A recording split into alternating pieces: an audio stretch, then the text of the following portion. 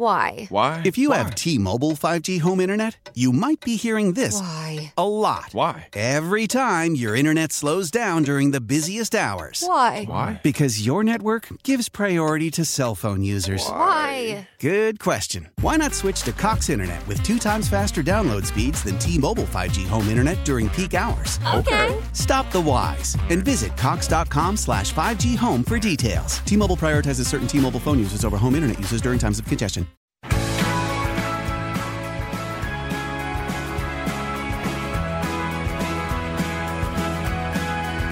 You've got 670 The Score. He's Bruce Levine. I'm Matt Spiegel. It is Inside the Clubhouse. Another hour of us, and it's a good thing because Kyle Hendricks will join us in about 20 minutes, the Cubs starting pitcher, who signed a deal yesterday, one of several, to avoid arbitration. And then Jeff Idelson will join us later on in the hour, the president of the Major League Baseball Hall of Fame. While Theo Epstein's been here, Bruce, he has gone to arbitration with one player. It was Justin Grimm. And then that was odd in itself, wasn't it? Yeah, and it was the year that Justin Grimm ended up being released in spring training. When he was in Boston, he never went to arbitration with a single player. He has avoided doing that and the ugliness that can come with arbitration meetings, and did so again this week. I always hate the James Russell, Justin Grimm stories because they are the guys that managers go to on a daily basis when they know they have rubber arms and the mentality of put me in there in any situation, anytime. And their careers are forever altered because they were good pitchers who pitched too often, too many years in a row.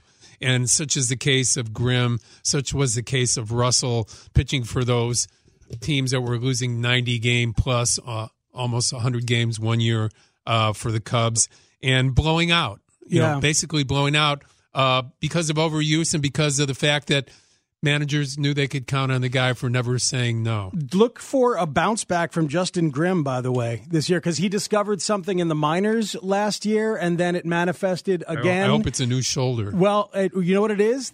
He's added the slider back in, and he's getting ahead. It worked in a small sample in the minors and in Seattle at the end of last year, and now he's a Cleveland Indian. So you might see a bounce back from Justin Grimm, but that's not why we call. No, but again, there's always that pitcher on certain teams that gets used, abused, and the career just doesn't turn out the way it should have. Mm-hmm. So they avoid arbitration with all those folks. And the big one that gets a lot of notice is Addison Russell. And let's face it, keeping Addison Russell at all is unseemly, is largely unpopular.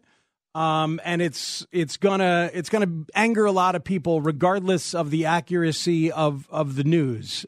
They've decided to keep this asset, Addison Russell, and they have gone about it in trying to be a very transparent way. You think they should have released him? I do. Yeah. I do. But I think the realities of what their financial situation is and what their actual stockpile is of assets and good young players and such was so much that they decided they could not simply give away the asset for nothing.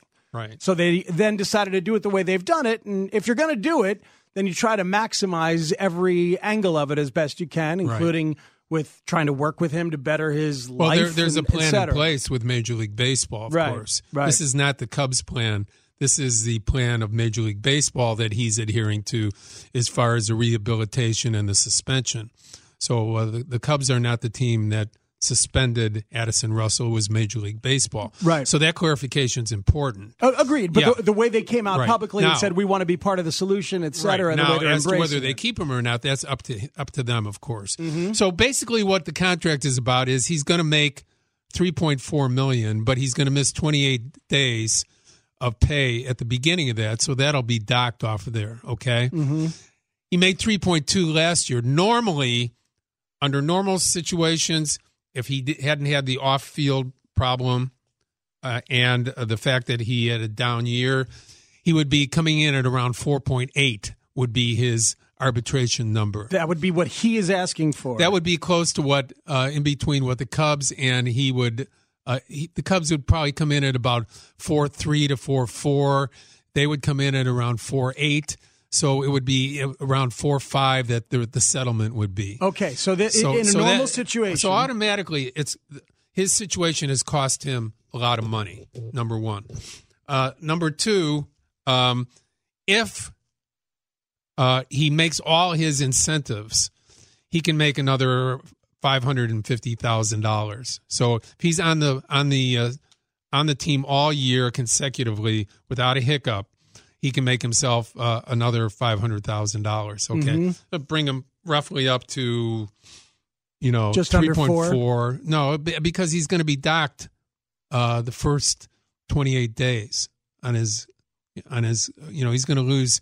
He's going to lose $550,000. So he'll be docked, right?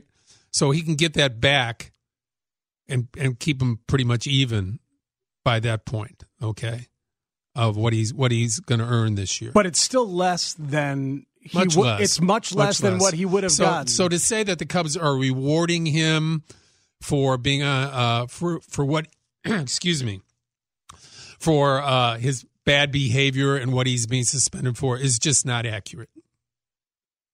It doesn't seem to be, but it's being painted as that. It's being portrayed that way, but it's not accurate. Here, in Gordon Wittenmeyer's column in the Sun-Times today, Russell's $3.4 million contract includes a series of roster bonuses that can add as much as $600,000, the same amount he will lose when he serves the final 29 games of a 40-game suspension. Now, that's just taking the math and assigning it to these two things that are comparable, but it's ignoring the fact that he's getting less than he would have gotten. Without a doubt. A $200,000 raise in arbitration for a second-year player in arbitration is unheard of. It just doesn't happen, okay, no matter how bad you are. So they signed him for much less than even the deals that they signed with other people avoiding arbitration. Those guys got way more. So the perception that he's being rewarded is not accurate. Now, the Cubs are on they're on their word that if he doesn't do all the work in the offseason, if he doesn't come out of this in some forms rehabilitated to the point where it's acceptable to everybody as far as his work and his the way he talks about this situation, they can 1/6 him in early March and release him for 1/6 of his contract. So they can take a look at him between now and then when they see him in early March or late February. They can say, all right, is he actually paying attention to this? Is he really trying? Can we afford to keep going with this, or is this just going to blow up in our face? And they can decide to bail on the situation. Absolutely. So again, are they protecting an asset that they're hoping to build up to help them win or to possibly move somewhere else?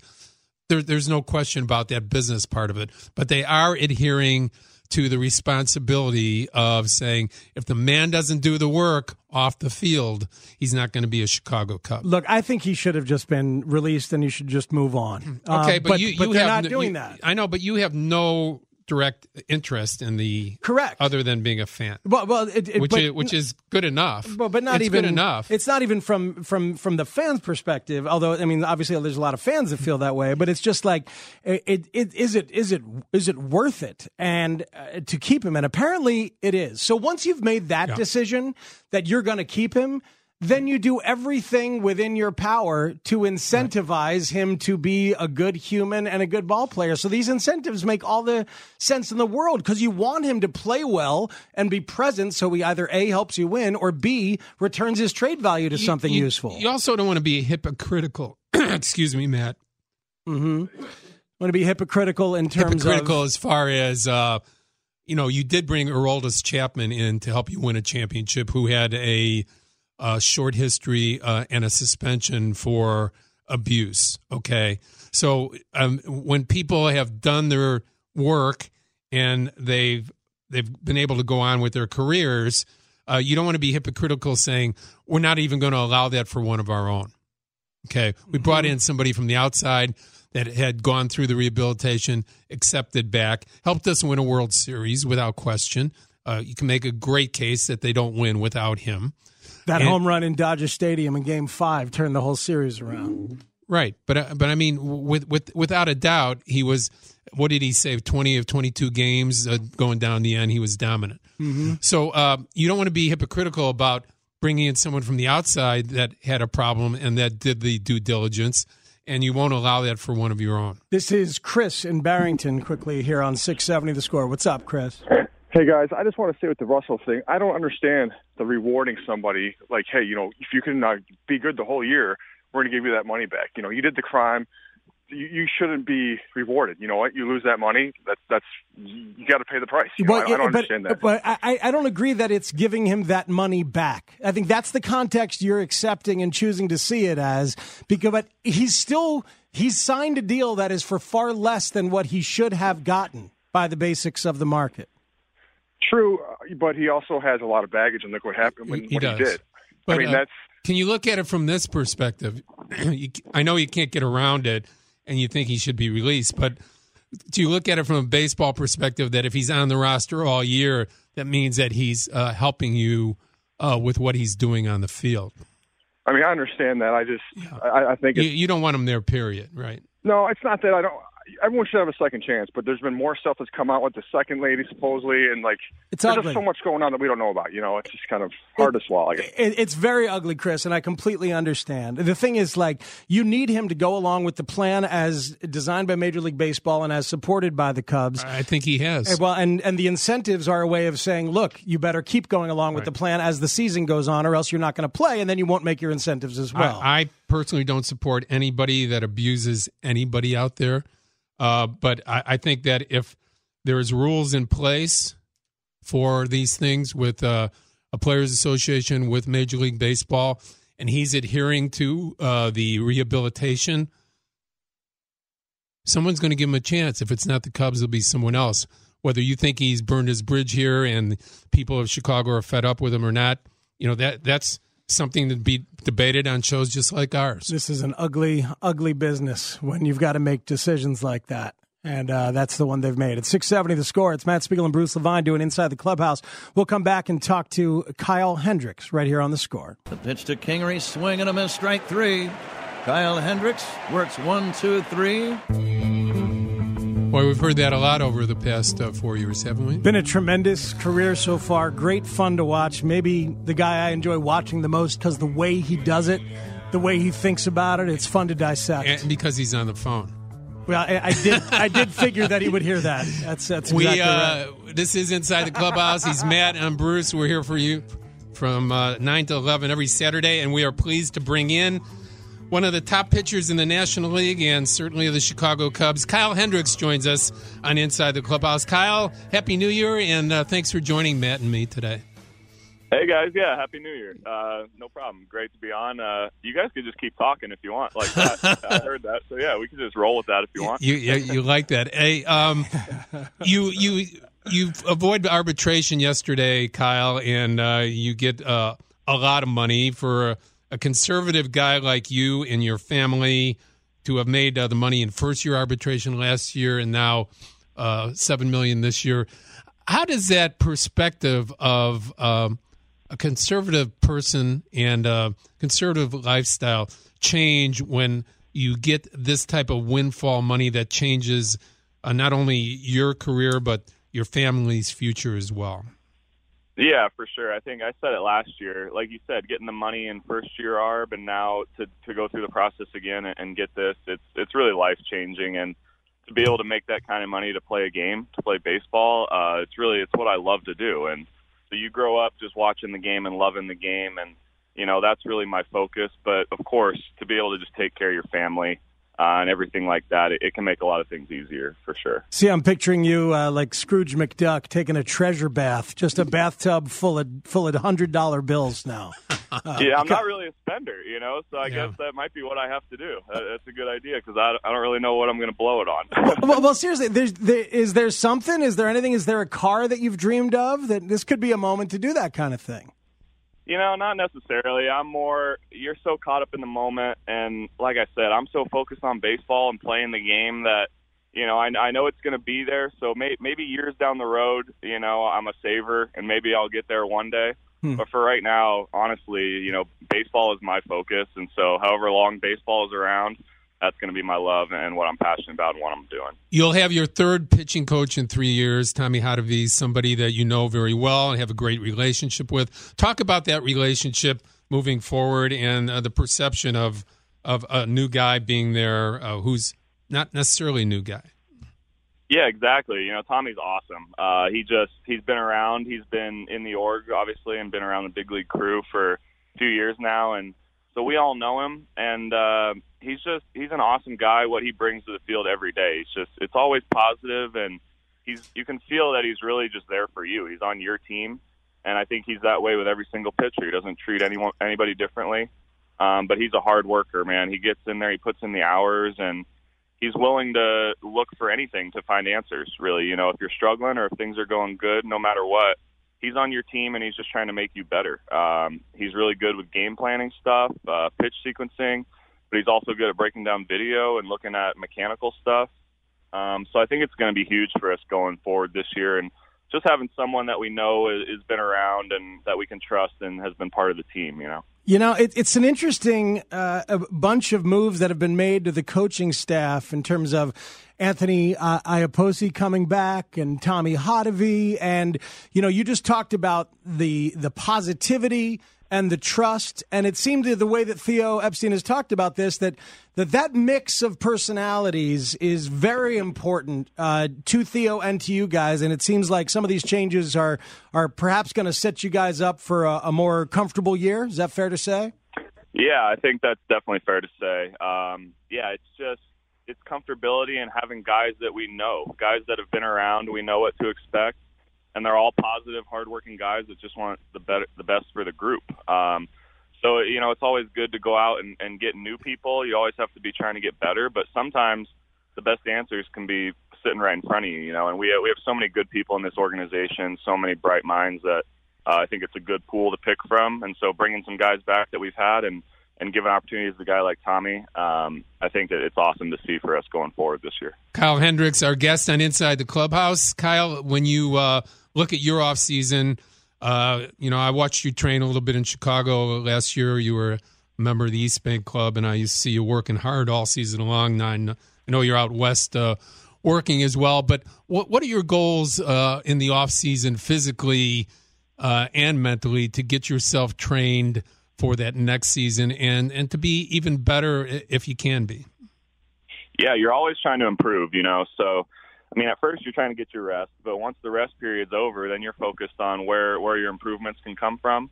And every year you're always learning more about yourself, more about your body, how your body feels and how it moves. And so when I first start getting back into working out, you're just trying to build strength and see where your body's at, see if you have any, not injuries, you know, but if anything is feeling a little deficient, things where you can build again. So after you start there and get into the throwing program, that's where the real focus comes on the field. So when you start throwing, for me, it's just trying to get the feel of all my pitches as soon as I can. Build arm strength, of course, just to be healthy and be able to carry those innings and go deep in games. But really, I'm such a feel guy. I just, you know, every day I come out playing catch, you're just trying to hone your pitches as good as you can. So obviously two-seam and changeup, those are my bread and butter. But I was able to use my curveball a lot more last year, and it became more of a weapon for me. So I think that's still the next step, is just making that a better pitch, learning how and when to use it to get more outs with it or to set up my other pitches better. So you learn so much about yourself every single year that you really just try and incorporate those things as you move forward. Is yoga still a part of your life and routine, Kyle, in terms of finding mental balance and flexibility and that kind of thing? Oh yeah, 100%. Yoga. When I first started really diving into it a few years ago, I knew that was going to stick. You know, that's a part of my routine that'll never go away. It's just something. You know, it depends. The volume of how much I do may change, but it's always going to be a part of it. And just for obviously the flexibility factor and just being able to move, but what it does for me mentally, like you said, just working on the breathing and being able to coordinate movements with breath. I mean, that's what you're doing when you're pitching. You have to be able to be calm, be able to breathe slowly and produce, you know, this motion and deliver the ball to home plate. So it's a huge tool for me for sure that I'll definitely be using for my whole career. Kyle, this weekend you'll be at the Cub Convention along with a lot of your teammates, and for the first time, all of you will have to be asked about your support and your perception of what's going on with Addison Russell and his rehabilitation to come back and be the person and player that he wants to be, representing you guys and the Cubs. How difficult is that question in general, and is there a collective way that you guys can go about this in a constructive way where it works for everybody when asked about it? Yeah, I think so. We're all on the same page with it. We're all on board. We love Addison. We love Melissa too. Everything that happened is unfortunate, but we're just behind him. He's our teammate, and we're backing him. We just want him to be the best person he can be. And so whatever that process is going to take, we're focused on the field and what we have to take care of business-wise, but obviously just who he is as a person and the developments he's going to make. We're just here for him. Anything he needs, anything really anyone needs in this situation. We're just trying to be as supportive as we can. There's a big mental skills department and all sorts of other therapeutic tools that are available for you guys, right, Kyle? It seems like there's an investment that needs to take place for the club in Addison and for Addison in the club with those resources. Absolutely. I think that's where Theo steps in. He's always looking for something. Anything that can help. And, we've had there are a lot of meetings that we have in spring training, that are new, that didn't happen years ago, like domestic violence meetings, things like this. We bring people into the complex to talk to the group, just education, in general. So, yeah, from Theo and the front office's side, they're doing everything they can. And I know Addison is on board, and he wants to just become the best person he can be. So for sure, it's just both sides balancing it out and seeing what the best outcome is going to be. Speaking of the mental edge department, after Ken Ravizza passed away last spring, there seemed to be a little lack of where to go. I know the other guys have done a great job in that department there, but Kenny was kind of the go-to guy for an awful lot of people. How do you think that impacted the team as far as the end of the year in particular, and how much you looking for Bob Tewksbury running that department going forward? Yeah, I think it was a definite impact. It was such a sudden loss, unexpected, and Kenny, he was the matriarch of the whole thing. Really, he ran the system. So while he brought in so many good people around him, it was really tough just to see that head figure not around anymore, day in and day out. So yeah, luckily he passed so much down to his disciples that the people that we do have still around, they're now picking it up, his work, in a way. But to bring in Bob Tewksbury, I actually got to meet him about a week or 10 days ago, and got to go out to lunch and just sit down and talk. And he is an awesome guy, and you can just tell the mental approach he has is so in line with what Ken was doing, with what everybody else that we have here already. So to just have someone kind of at the top that everybody can look to, where to go, signified the same ideas, being passed around between everyone. That's really what we needed, and so I think Tukes is going to be awesome for us. He's just, like I said, an awesome guy, nicest guy you could ever meet. So I'm really excited to get to work with him. Kyle, how valuable is that 20 to 30-second manager, somebody that comes up with something succinct and positive for you to concentrate on that particular day? Something that Kenny was so good at, something that the other people in this business of the mental edge department are very in tune with. Yeah, it's huge. It's one of the biggest parts of what we do. You have to simplify as much as possible. Things can get so complex. You can be running around. Things can really speed up on you real quick, on the field, off the field, no matter what you have going on. So to have someone around that can always bring it back to, like you said, just one succinct phrase, sentence, something like that. Just being able to simplify was the biggest lesson I think I learned from him and most other guys. But yeah, so for Bob now to kind of take that over, I'm excited just to see what he has for us. On your recommendation, I bought The Mental ABCs of Pitching by Harvey Dorfman a couple years ago. It's still sitting by the bed. I haven't really dug into it. But Tewksbury wrote a book, 90% Mental, that a lot of people have talked about. Have you read that? Are you familiar with his work? So he gave it to me when we went to lunch, and I'm in the process. I'll be reading it, and I'll be giving the book report back. Did you get a good price? Did he give you a good price? Yeah. He just passed it right over. He said, lunch is on you. You know what's funny right. is that I've thought of and mentioned Bob Tewksbury on the air in regards to you, pitching-wise, because Tewksbury's a guy who threw like 85, maybe 86, and was successful for a long time. Taking Kyle's number way down there now. Right, exactly. Hey, that's okay. If I can pitch 85, 86 and get out, I'll take it. Well, that's the thing.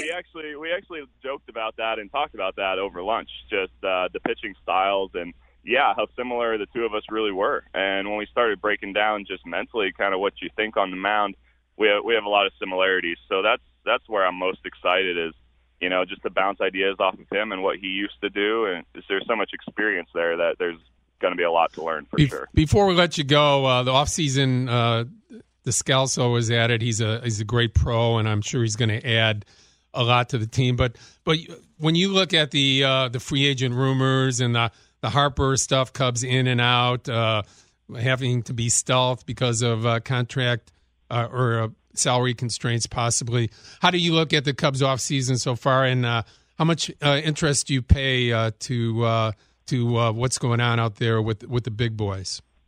Yeah, you're always hearing it. There's no way to get around hearing the news and what's going on. But at the end of the day, we're not worried about anything with our club until something happens. So like you said, when we signed Descalso, that was exciting for us.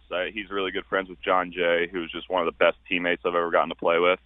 So I would assume I've heard the same things about Descalso. I'm really excited to get to meet him and play with him this year. But again, you can't really speculate too much. And once a deal is or a move is made or a deal is made, then we worry about it, as a part of our group. But I think we have so many good players. I think all the answers are internal with us. We dealt with a lot of injuries last year. We had, some adversity we had to go through, and we still were right there. Obviously, we didn't make the run we wanted to, but we had the chance, and we were right there. We won 95 games. But our focus is always on the postseason and getting better. So I think this group that we have is really hungry, and no matter what additions or, if we happen to not get anything, I think we'll be hungry and ready to go this year. Well, there it is. Got a lot of antsy Cubs fans about the inactivity, but you just said you guys think you can get better and do it with what you have there in the clubhouse. 100%. We always believe in our guys. We're such a close-knit group, great friends, and competitors. We just love to win. So I think there's a little bit of a bad taste, and guys have been really working hard this offseason. So I'm excited to see the guys at the Cub convention and have some fun there. But then I'm just really excited for camp to get going. And the fans are looking forward to seeing you, too. I'll be there with my usual hand buzzer and squirting flour and all the fun things that happen at the whoopee cushion. The whoopee cushion is big, too. Kyle, thanks for taking some time out for Matt and I today on Inside the Clubhouse. Look forward to seeing you next weekend at the Cub convention. Of course, guys. Thanks for having me. I'll see you next weekend. Take care. Kyle Hendricks, always straightforward, always interesting. Kind of like how he pitches is the way he comports himself, comes straight at you. Love that he and Tewksbury talked about their styles. It's always been a comp I've thrown out there, and now here he is, their mental skills boss. We have to take a quick break and come back with Jeff Idelson, the president of the Hall of Fame, talk about Lee Smith, Harold Baines, and some of the new guys that will be elected on January 22nd. It is 670 The Score. It's Inside the Clubhouse.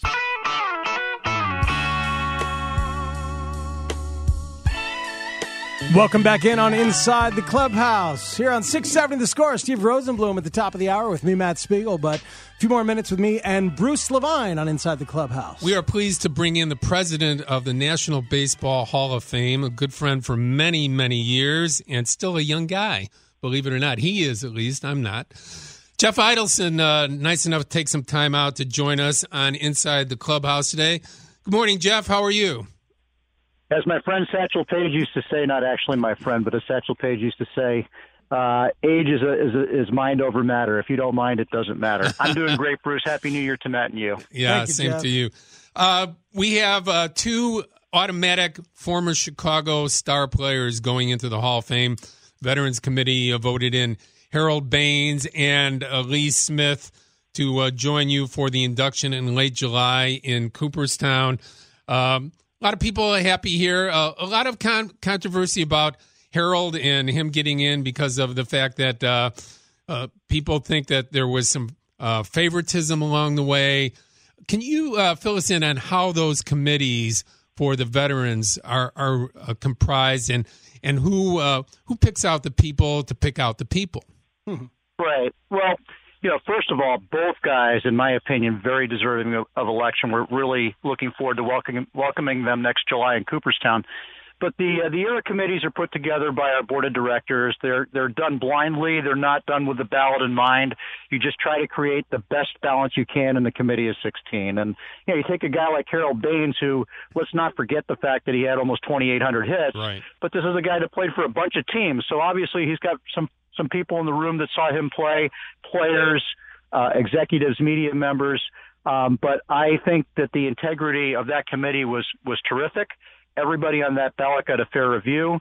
And at the end of the day, you had Harold Baines and Lee Smith elected. I'm one of those guys who feels kind of bad for Harold because a lot of the conversations have gone from, boy, what a great underrated player he is, to now, boy, this is a bad Hall of Famer. Like he's, and I feel like he doesn't deserve that. I feel bad for him. But the thing is, Jeff, like 16 people as opposed to how many voters? When it's more than 500, right, of the BBWAA? Yeah, the BBWA is about 450, and then you go to an ERA committee of 16. But those committees were formed to look at managers, umpires, and executives and players whom the BBWAA or a committee that they put together feels may have slipped through the cracks. So the ballot. Let's not forget that the ballot is put together by 10 former BBWAA members. So it's that electorate that constructs the ballots. And look, when you get to a smaller electorate, anything can happen. But I honestly believe and feel comfortable that the process works well. And still, with 75% of the vote needed, only those who deserve election earn it. So it doesn't necessarily matter if like Harold, I think, was under 5% for the last several years that he was on the ballot. It doesn't correlate necessarily to you once he gets to the committee. I don't think so. And I mean, if you really look at those ballots that Harold was on, he was the 11th guy, and the 10 in front of him, I think almost all of them, if not all of them, eventually earned election to Cooperstown. So that's a great point. Look, it's still, and the other point to keep in mind is you're still looking at only 1% of those that have played in the majors have a plaque in Cooperstown. Very difficult to get in. And with a guy like Harold, maybe his case was a little more complicated to look at. But I'm very comfortable with his election and Lee Smith's. Jeff Idelson, the president of the Baseball Hall of Fame, joining us on Inside the Clubhouse for a few more minutes. Jeff, you and the board of directors of the Baseball Hall of Fame have been very careful about not over-managing what you want when baseball writers elect. As a matter of fact, you don't tell them anything as far as direction other than the general rules of integrity and the general rules about having played the game long enough and with integrity, both on and off the field. But from the perception of the steroids era guys who are starting to make their way up the ladder and to induction, how difficult has that been for you and the board of directors to stay away from that subject and not give information about how the Hall looks at that era? Well, look, we feel that voting, that the writers who handle the voting should have the independence to vote their conscience. And our rules for election, as you stated, Bruce, so eloquently, are pretty simple. They just ask voters to consider the entirety of the player's career or any candidate, as well as the character, integrity, and sportsmanship that they brought to the table. And every voter looks at that differently. At the end of the day, I think we all believe in Cooperstown that steroids doesn't create an even playing field, it unevens it, and that the voters have a difficult task of determining who they think belongs in Cooperstown. But we're comfortable with the process. We're comfortable with the leeway we give the voters, and the results have been great and continue to do well. It is a wonderful museum. It is still one of the great memories of my life, going with my father at age 19, I believe, and we came and went, I think, 4 times in each of the 2 days and stayed up there. I have not been in a long time. Is the steroids era addressed at all within the museum? And if not, has it been discussed to do so? Well, Matt, any museum worth its salt will be rich in education and provide facts and remain relevant. And yes, the answer is that we do talk about baseball's thorny issues. That's what our job is as an independent, not-for-profit museum, is to basically portray baseball history and let visitors develop their own value judgments about how they feel about topics and players. So, yeah, we take on steroids head on. We take on labor dispute, the Black Sox, really those topics that are part of baseball history that you have to talk about, we do. Has there ever been a thought about including some of that context on a specific member's plaque if someone were to get in who had a definitive steroids history? You know, it's hard to really predict what might go on, Matt, in the future. And I think at the end of the day, when you look back at the plaques of all the 300 that are in the Hall of Fame. You have about 80 or 85 words to describe how a guy got there and what earned him election to Cooperstown. I don't know that discussing steroids is something that would earn someone election to Cooperstown. You'd put on a plaque, but that's something, fortunately, we haven't had to deal with, and it's something that's speculative, so it's really hard to say. All right, Jeff. So we're hoping that Harold and Lee go in with socks and Cub hats. What goes into that determination? Tell us a little bit about the weekend. You're going to have a huge contingency of Chicago people headed your way. Tell us about some of the accommodations as well as the possibilities of both having Chicago hats on. Yeah, well, I mean, what we do is we talk to players when they get in about what we're comfortable with. And obviously, both Harold and Lee spent a lot of time on the north and south sides of Chicago, and I feel confident that the two Chicago teams will be represented. I'm pretty confident that's what those players would like, and that's something you really just don't want to have an embarrassing situation where a guy maybe played one season somewhere and it's not emblematic of where he really made his greatest impact. So it's the player's decision at the end of the day. We got one more election coming up in a couple of weeks on the 22nd. We announce the BBWAA ballot, and then you'll have the Hall of Fame class of 2019.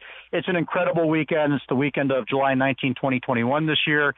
We're a week earlier to stay away from trade deadline. You have a great awards presentation on Saturday afternoon where we honor Jason Stark will be honored with a writing award. Al Halford was going to win the broadcasting award posthumously. We'll have some other fun entertainment on Saturday to recognize the cultural side of the game. And then on the Sunday of induction weekend is when the new inductees are take their place among those already in. And we expect some 50 to 55 Hall of Famers to return to welcome the class of 2019. I can tell you, having been there 6 times, that Jeff and his staff are so accommodating, and it's such a difficult weekend because there's a small town of how many people in Cooperstown, Jeff? Town of 1,800. My high school is bigger than the town. 1,800. That expands to what, 20, 30,000 at some point? Well, I'll tell you, 4 of the last 5 inductions have been 40,000 plus, and it'll be the same this year. It's not easy to be accommodating, Matt, because there's no room. You better use the trolleys. That's all I have to tell people. Use the trolleys if you're moving up and back because the traffic can be rough. But it is a great, great weekend, and I encourage people to go any time of the year because Jeff and his staff do a fabulous job of making you feel at home the first time you go there. Thanks so much for taking some time out, Jeff. Look forward to seeing you for induction weekend, and hopefully Smitty and Harold are going to enjoy that process. Well, thanks so much for your very kind words, Bruce, and to you and Matt. There's always room at the inn, as there is from everybody who wants to come from Chicago to see their heroes inducted. Thanks, Jeff. Thanks so much. Jeff Idelson, right, president of Baseball's Hall of Fame, longtime worker for the New York Yankees, been in that media relations office, moved down there, and he's been there. He's been at the Hall for, I have to say, 15, 17 years, maybe longer now. It does such a great job. And actually 24 years. He joined the Baseball Hall of Fame in 1994 as director of PR. That's coming right off the Yankees. And what's interesting is before that he worked for the Red Sox. So he worked for both of them. But you know, it's you've got passionate baseball fans, and I appreciate his willingness to talk about some of those thorny issues that get very difficult for the Hall itself to have to answer for. Will Manny Machado be a member of the Chicago White Sox this week? More that we'll talk about on The Score all week long. Matt, we have people to thank. We thank Kyle Hendricks of the Chicago Cubs for joining us on the show. Tyler Kepner of the New York Times as well. And, of course, Jeff Idelson just now. People can follow me on Twitter at MLB Bruce Levine. Our website, I write Cubs and Sox during the week at MLB at 670thescore.com. I will see you next week. You and Rosie have a good time. Thank you, sir. If you want to find the podcast, simply Google Inside the Clubhouse podcast, and you will find it via the Score's website and the radio.com podcast trove. Thank you to Zach Withers, who does a great job producing every week. That's right. Steve Rosenblum is next with me, Matt Spiegel. He's Bruce Levine. Next week, we are live from the Cubs convention right here on 670 The Score.